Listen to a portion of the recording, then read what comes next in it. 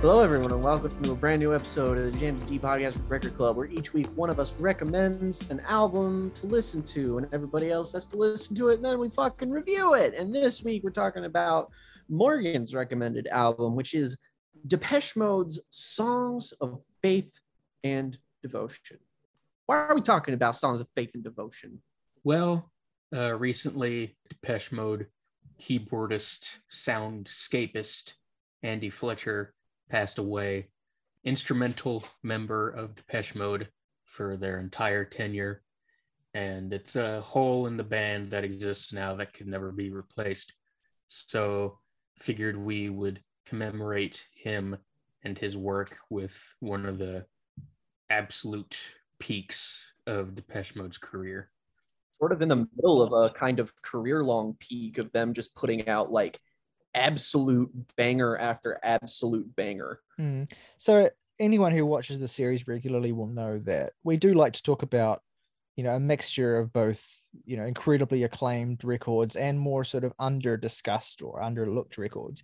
And Songs of Faith and Devotion, to be clear, is not an overlooked album. It's a very beloved record, but it does, I think, stand in the shadow a little bit of Violator, the record that came before it. The band's biggest and most beloved record, commercially, critically, all of the above. That record rocketed Depeche Mode into the stratosphere after a good decade of grinding to get to that point.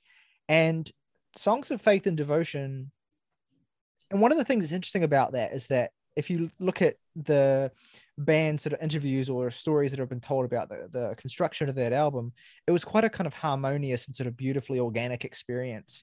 And Songs of Faith and Devotion, the album we're going to talk about today, actually was quite acrimonious to create and record. There was a lot of constriction and pressure, and also difficulty reconciling creative differences and just roles within the band as well. And one of the things that has to be remarked about Andrew Fletcher, who's absolutely the most undervalued and underappreciated member of a band, where just about every member was kind of like, a name that everyone knew, like a recognizable figure.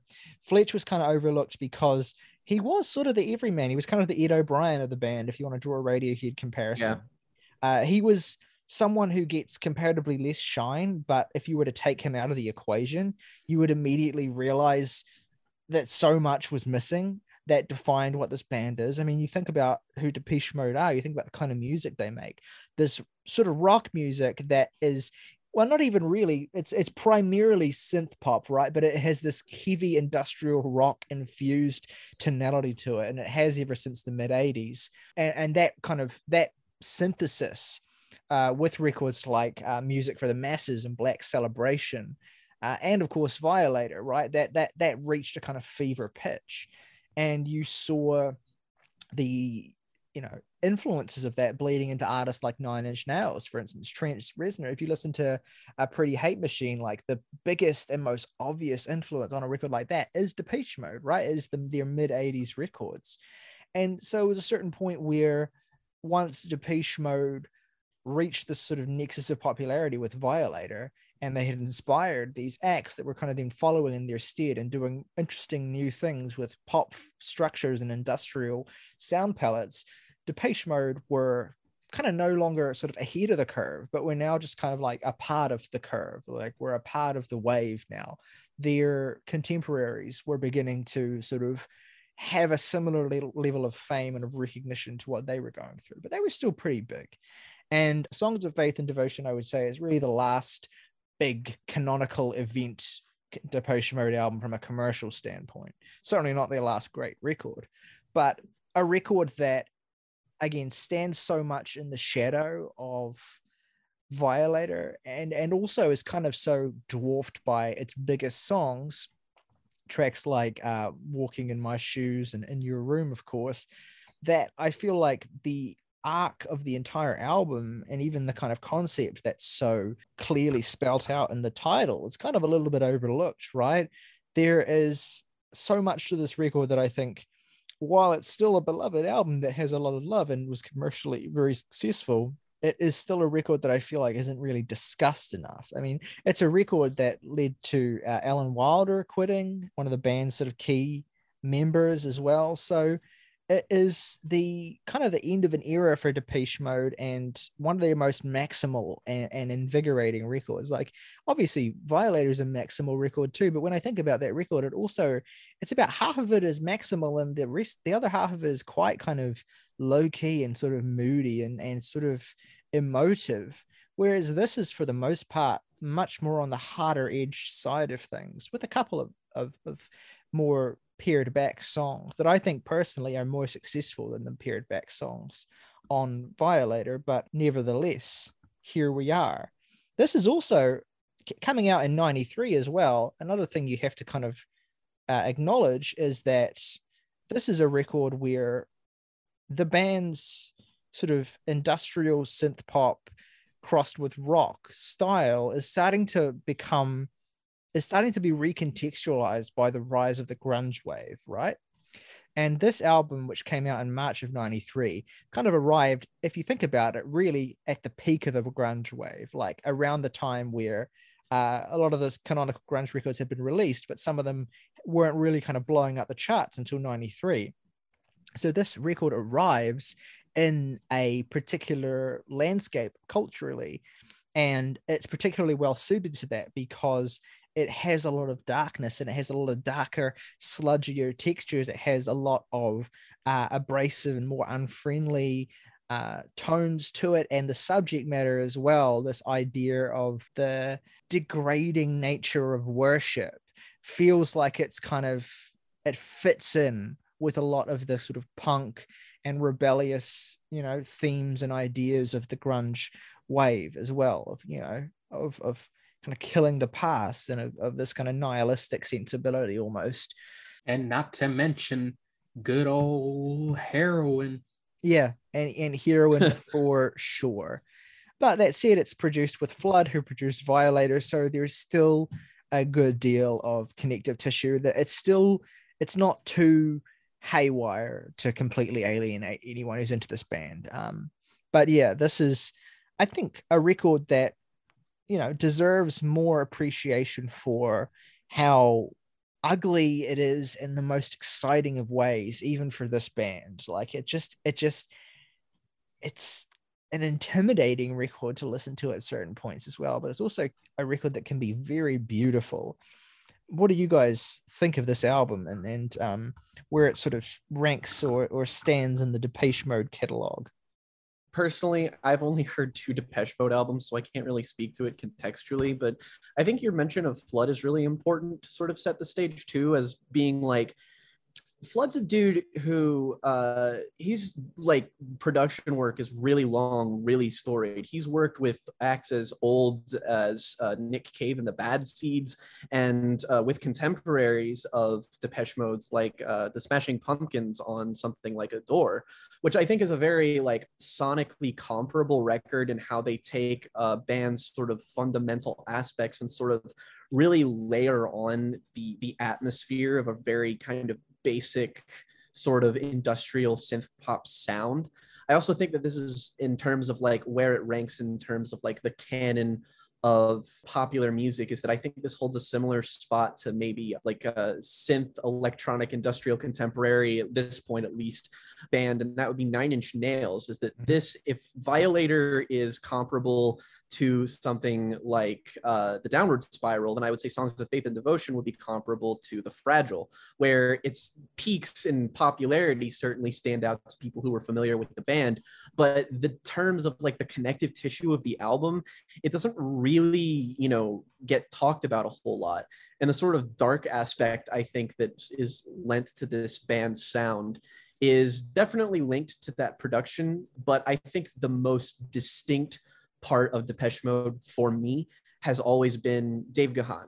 Dude's voice is just 1000% super iconic, and his vocal performances, specifically on this album, I think are fantastic because they are far from understated. In fact, I think they're quite emotionally overbearing, which is why a lot of the content on this album feels so kind of ugly and depressive. But they're nonetheless, that darkness is always present in his really, really emotive performances all across here, from songs like Walking in My Shoes to my actual favorite song on here, which I don't know if this was like used in something as to why I have the affinity for this song, because no one else I know has like talked about it as being a highlight. But my favorite song on here is actually Condemnation, which is a weird kind of synthy dirge of a track. It's got this really, like, the whole songs of faith and devotion concept. It feels like a dark church hymnal. And I love how Gahan just like takes the syllables at the end of these lines and just drags them out really slowly and kind of cracks his own voice the further on he goes into the song.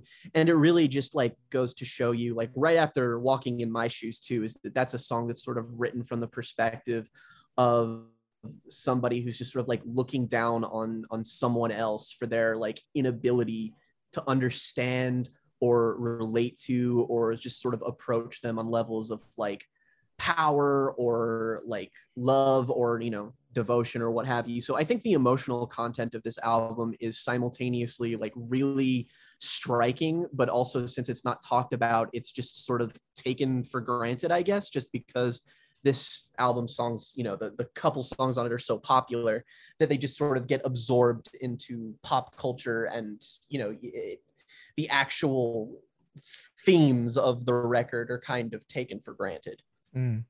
Yeah, I mean, I'm not surprised you love Condemnation. I mean, like especially considering how much like neoclassical dark wave you're talking about having listened to recently. Like, it's got a real sort of like Dead Can Dancey sort of vibe to it. Like, it's just the way he delivers the condemnation. Yeah. Just like, and then eventually the why. Yeah, I mean, it's a classic song. It's Gon's best vocal performance. And he damn right discography. He said as much. I believe I saw an interview quote where he said that that's the vocal performance he's most proud of in his career, and understandably so. It's a real labored and pained, but also like in ways that work.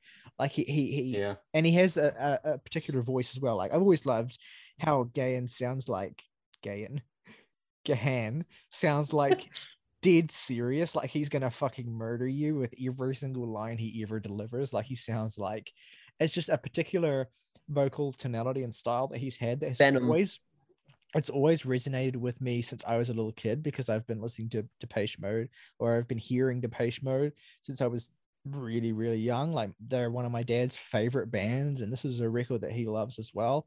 And I think one of the reasons I really gravitate towards it is that, as opposed to something like Music for the Masses or something, I feel like his gravity, his seriousness is particularly well suited to the themes of worship that he explores here. And I also think that they're explored in ways that are a little bit more interesting and a little bit less two-dimensional than they have been in the past, because Gahan has always been like interested in like the hollowness of celebrity and the ways in which the commercialization of art, the commodification of art, you know, kind of renders it all disgusting. And he uses like the language of debauchery, I guess, to kind of like make commentary on the sort of pop ecosystem, I suppose.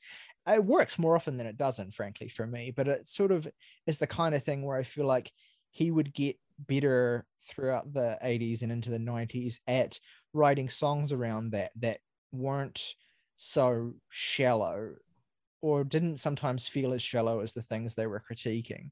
And here I think is where Gahan really nails that, like especially in songs like In Your Room and I Feel You and Walking in My Shoes, and even some of the deeper cuts on this record as well.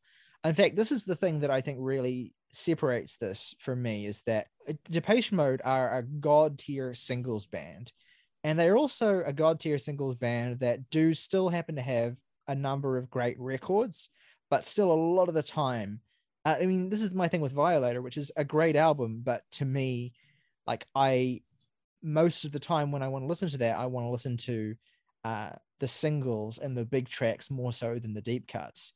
Whereas I think Songs of Faith and Devotion, along with like Black Celebration and really those two records, I think the most consistently me, where I am actually getting as much out of the deep cuts as I am out of the singles. Like one of my absolute favorite songs here, just because I find the whole sonic landscape that the band sort of lay out here, and Fletcher's a huge part of this, is Judas in the midpoint of this record. Yeah. I love Fuck this yeah. song. I love how expansive it sounds. I love how measured Gahan's vocal performance is for him on this album, and he has a really great way of again stretching out lines and imbuing things with a sort of potent gravity without necessarily leaning into melodrama. Although there are moments on this record where he gets kind of melodramatic, and I'm feeling it.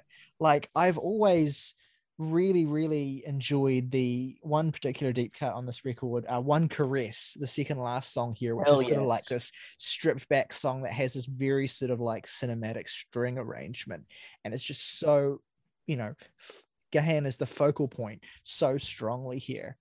But there's also, you know, songs like Mercy in You and Rush that I think are really underrated as well, that he sells so well with his more sort of intense, uglier brand of personality. But like, I put this album on the car stereo, and I Feel You and Walking in My Shoes hit back to back, and it's just a fucking ride. Like this record sounds fantastic, and I love the whole sense of the way that it's structured, the way that it flows as well. In Your Room, genuinely, I think is one of their best singles ever. I would put it up there with the best singles on Violator. This song, to me, there was a time I think when this was my favorite Depeche Mode song, and I don't think it is now, but it's definitely top 3 for me. Definitely my favorite single.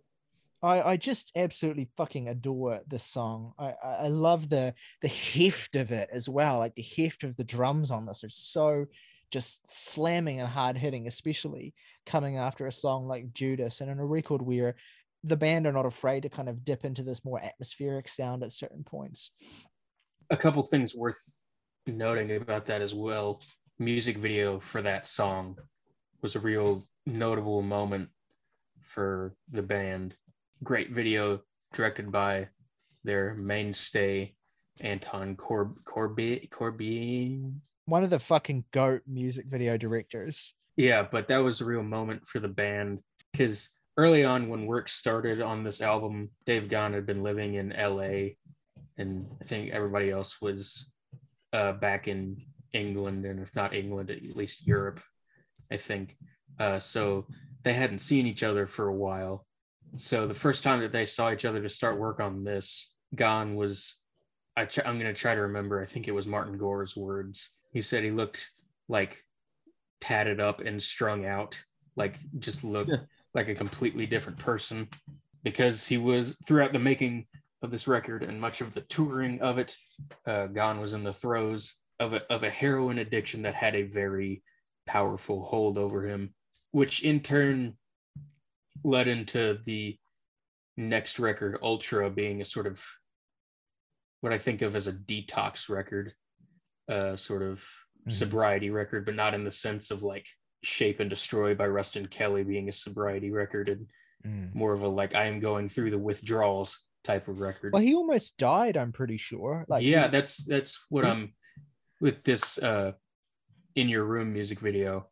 They thought the filming of that video was going to be the last time they ever saw him, because I think he overdosed on tour for this album, and the making of that video came during that tour, or during a break for touring this album.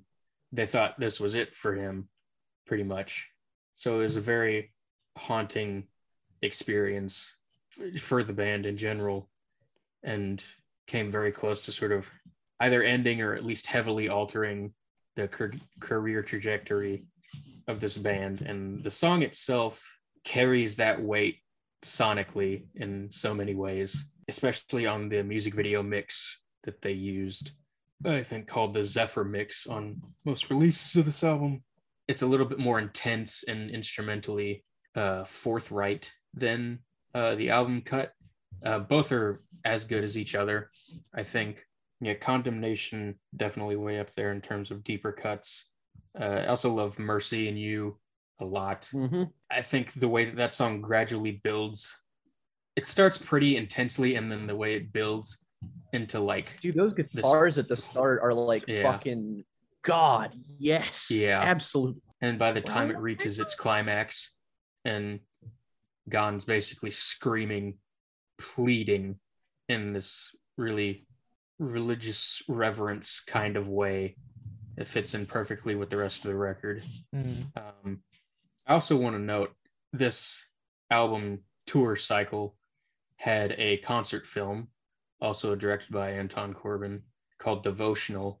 And it's not as artistically done as something like Stop Making Sense, but I think it is like just as exhilarating of a watch. It's also in a similar place for the band's career compared to where the Talking Heads were for Stop Making Sense, just at pretty much the absolute peak of their powers and delivering one of the best concert films I've ever seen. And particularly it is because Gon is so fully embodied this sort of strung out, sleazy persona for those live shows that it really brings an incredible energy to it. Plus, it's good to see Alan Wilder at the peak of his powers as well. He plays drums like a physical drum kit on I Feel You on that concert film, and they sound like it's the loudest thing you've ever heard.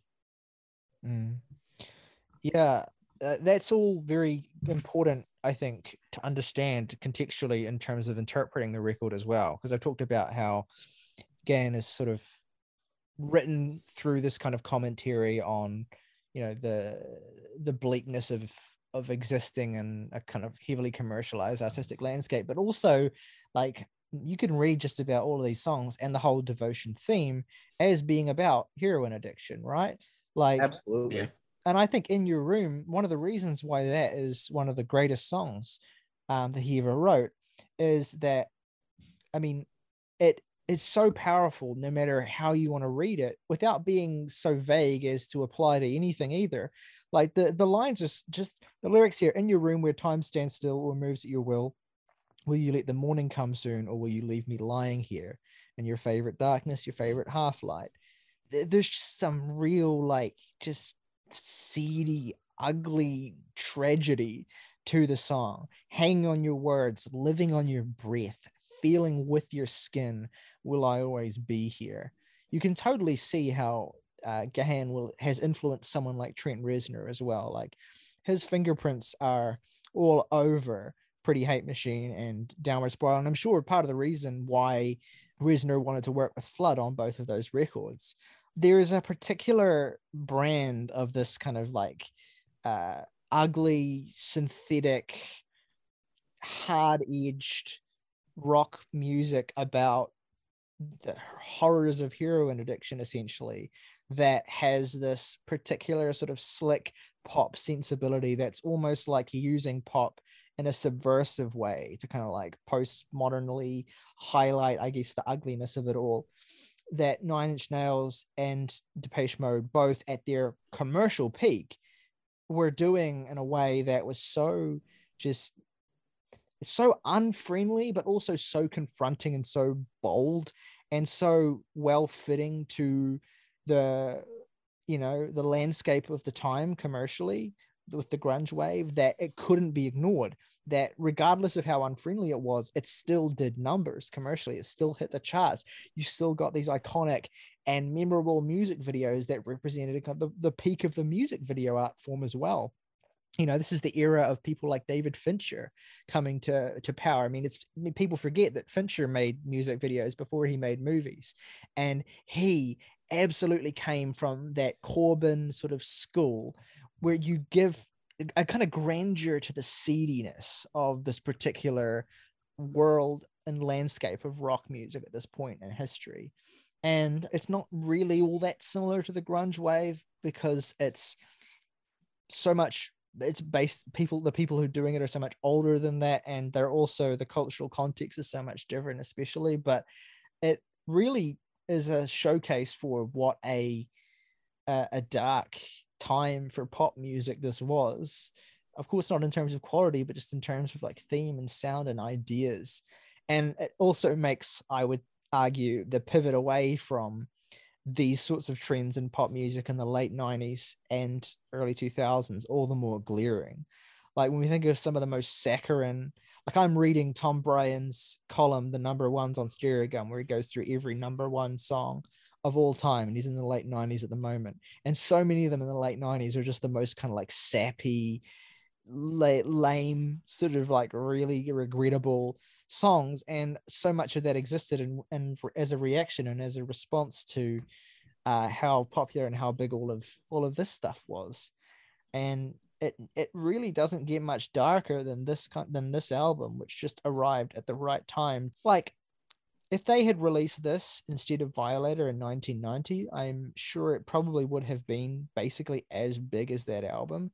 But coming as the follow-up to a skyscrapingly huge record, it's almost like just too much of a dose of the darkness, that I can see why it's maybe a little bit more overlooked, because it's so dour and so difficult at points. And again, like when you listen to a song like Condemnation, I mean, it's a painful thing to listen to, because you can hear that Gahan might well be shattering his vocal cords any second now, and that he is singing from a place of true despondence. And it's a dynamic you seldom get, I think, in this kind of pop music. And it makes it really special, and it's one of the things that made Depeche Mode so special. I think the word that we might be looking for here is gothic. Yeah. Which flood, Nick Cave, gothic rock. We have, Smashing Pumpkins, we have Adore, but the one noticeable influence and contemporary, I think that's highly comparable in terms of that sort of sound that we were going for. Another band that is in the midst of their commercial peak right here, just because they were about to have their biggest hit of their entire career in the mid 90s, and that's The Cure. I think a lot of their uglier sounding records, a lot of their stuff that's a little bit more post-punky and gothy, a little bit less ornate than the kind of dream poppy stuff that's on Disintegration, and more the uglier shit that's on stuff like Pornography or even Head on the Door, is highly influential and absolutely at peace with the kind of music that they're making here, which made it, I think, the most commercially viable that it would ever be at this point. Yeah, it's interesting how you think about that. The Cure were kind of veering away from that darkness at this point, even as early as Kiss Me, Kiss Me, Kiss Me. And Disintegration is obviously a dark record as well, but it's a beautiful sounding album. Mm-hmm. Whereas, yeah, the infusion of industrial sounds into these sorts of bands was not a trend that they followed particularly, but they were the precursors to it all as well. So that's the flip side. Worth noting as well, I think, that the primary lyricist on this album and most Depeche Mode albums is actually Martin Gore, who is it's probably anything but an accident, because it's so hard to view something like In Your Room as anything other than him adopting Gon's perspective about his addiction from an almost... The song is written in first person, but it still maintains a sort of third person watching something terrible happen to your friend in slow motion kind of tone. And that in particular, I think, permeates the entire album and really adds a whole nother layer of sort of downtroddenness to this. And it's interesting because these two deep cuts that I love, that are the most stripped back things here, Judas and One Caress, are the songs that Gore sings. And yeah, it is like, you can even see a song like Judas as almost being like him singing to Dave to a certain extent. Like, it's both a song about the throes of addiction and how you throw yourself into that, but also a song that kind of like when he says that, don't just stand there and shout it, do something about it. Like, if you want my love, like there's levels and layers to the devotional theme and the way that it's expressed here, but in a lot of ways it does kind of feel like, more so than any other point on the record, a kind of reaching out moment. And One Caress is kind of the inverse of that, because it's like, being at your lowest and kind of looking deeper into the darkness. But I think I really appreciate Judas because of how emotionally complicated that song is. It's both a song about choosing to surrender, but also a song about trying to pull yourself out at the same time. It's a complicated and messy song, and it just comes together beautifully with such a sparse and atmospheric arrangement. You know who else this reminds me of as well? Like, just looking at a song like Higher Love and some of those lyrics about, I can taste more than feel.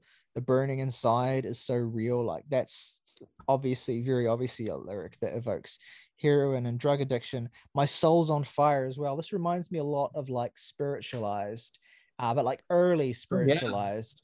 And even like Spacemen 3, which was the band that Jason Pierce was in before Spiritualized as well, which wrote a lot of songs that were about heroin addiction and about God at the same time.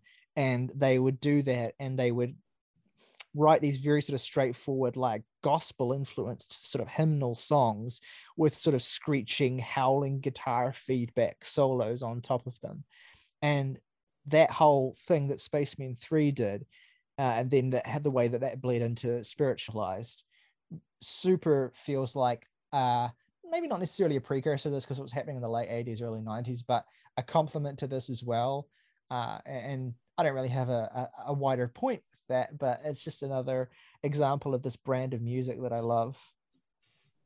I mean, it's a low-hanging fruit to compare a rock band to the rock band, but I mean, it all goes back to the Velvet Underground. Yeah, exactly. Every generation of rock bands are just trying to do their own Velvet Underground and Nico. John Cale, Lou Reed, Heroin, and guitar feedback are the central tenets of rock music. Yeah. Oh well, should we do our favorite tracks and ratings then for Songs of Faith? Favorite cats and ratings. Favorite cats. This is my favorite. Jake, why don't you go first? Condemnation's my favorite song on here. Gotta give it up to Judas, a song I simply don't hear enough people talk about. And on the note of songs people don't talk about enough, I'll also say One Caress. Absolutely a deep cut favorite of mine. Least favorite, maybe like, I don't really think anything on here is anything less than excellent. I do slightly prefer this album to Violator. I just kind of like the looser. Violator is a more tight, fussier kind of album to me, whereas I kind of like that this feels a little bit less impenetrable than that album does to me. But I'll say that Get Right With Me is maybe the point on the album that I'm least with it, even though that song is still really good. And I give the album a 9. This is probably one of my favorite albums of 1993, if I had to really think about it. My favorite tracks, I will say, In Your Room, Walking in My Shoes, and Condemnation. Least favorite, if I really have to pick one, it's probably, I mean, I don't really have to pick one, but let's just say for the sake of the argument that I do, I'll probably go with One Caress, which I like a fair bit, but I also kind of think that its placement on the album is a little awkward. Like, I kind of wish something with a bit more heft was the penultimate here, but anyway, yeah, and I will give this overall a 9.5. I'm gonna give my 3 favorite songs. In Your Room is absolutely number 1, and then I think I'll put I Feel You, and then I think I'll put Walking in My Shoes. I'm a basic fucking hoe, and I'm gonna give this a 8.5. It's fucking close to a 9. It's really fucking close, but it's 8.5. Like that mainly just because I don't make my top 3. You know, this album's good as fuck. Mainly because I think my least favorite track here, which is Get Right With Me, is just a little bit less on the than like everything else on the record. It just feels a little bit extraneous, but it's still a good song. Yeah, really, really love this album to bits. It's my favorite Depeche Mode album, and I adore it. My 3 favorite tracks on this album are In Your Room, Zephyr Mix, In Your Room, Apex Mix. That gives us an average rating of 9.0 for Depeche Mode's Songs of Faith and Devotion. Let us know at home what you think of Depeche Mode's Songs of Faith and Devotion. Where would it rank in your Depeche Mode ranking? Feel free to drop that in the comments if you want to. Do you think it's one of their best records? Do you think it's a little bit overrated? What do you think of what we had to say? What do you think of our interpretations as well? Of course, let us know what this band means to you. And also, if you want to give any tributes to Fletch as well, they'd be appreciated in the comments below. We did do this specifically because of his passing, because we've never reviewed a Depeche Mode record before, and there's never a bad time to start. So let us know in the comments below what this means to you. If you're listening on Spotify or Apple, you can head on over to the YouTube link in the description, and you can give us a like, leave us a comment there if you want to. If you aren't already, we'd appreciate it if you subscribe to the channel. If you enjoy the content, of course, and want to see more, and there will be more. You can also hit the join button, and for just $1 a month, you can support the channel directly, become one of our besties, gain access to really cool emotes that I've recently updated, as well as getting priority comment response and your name at the start of every video on the channel. And if you want to recommend us a record to listen to, your recommendation will go to the top of the pile. All of that for just $1 a month. It's a pretty good deal if you ask me. As always, though, folks, rock over London, rock on Chicago, Oxycontin, you get me closer to God.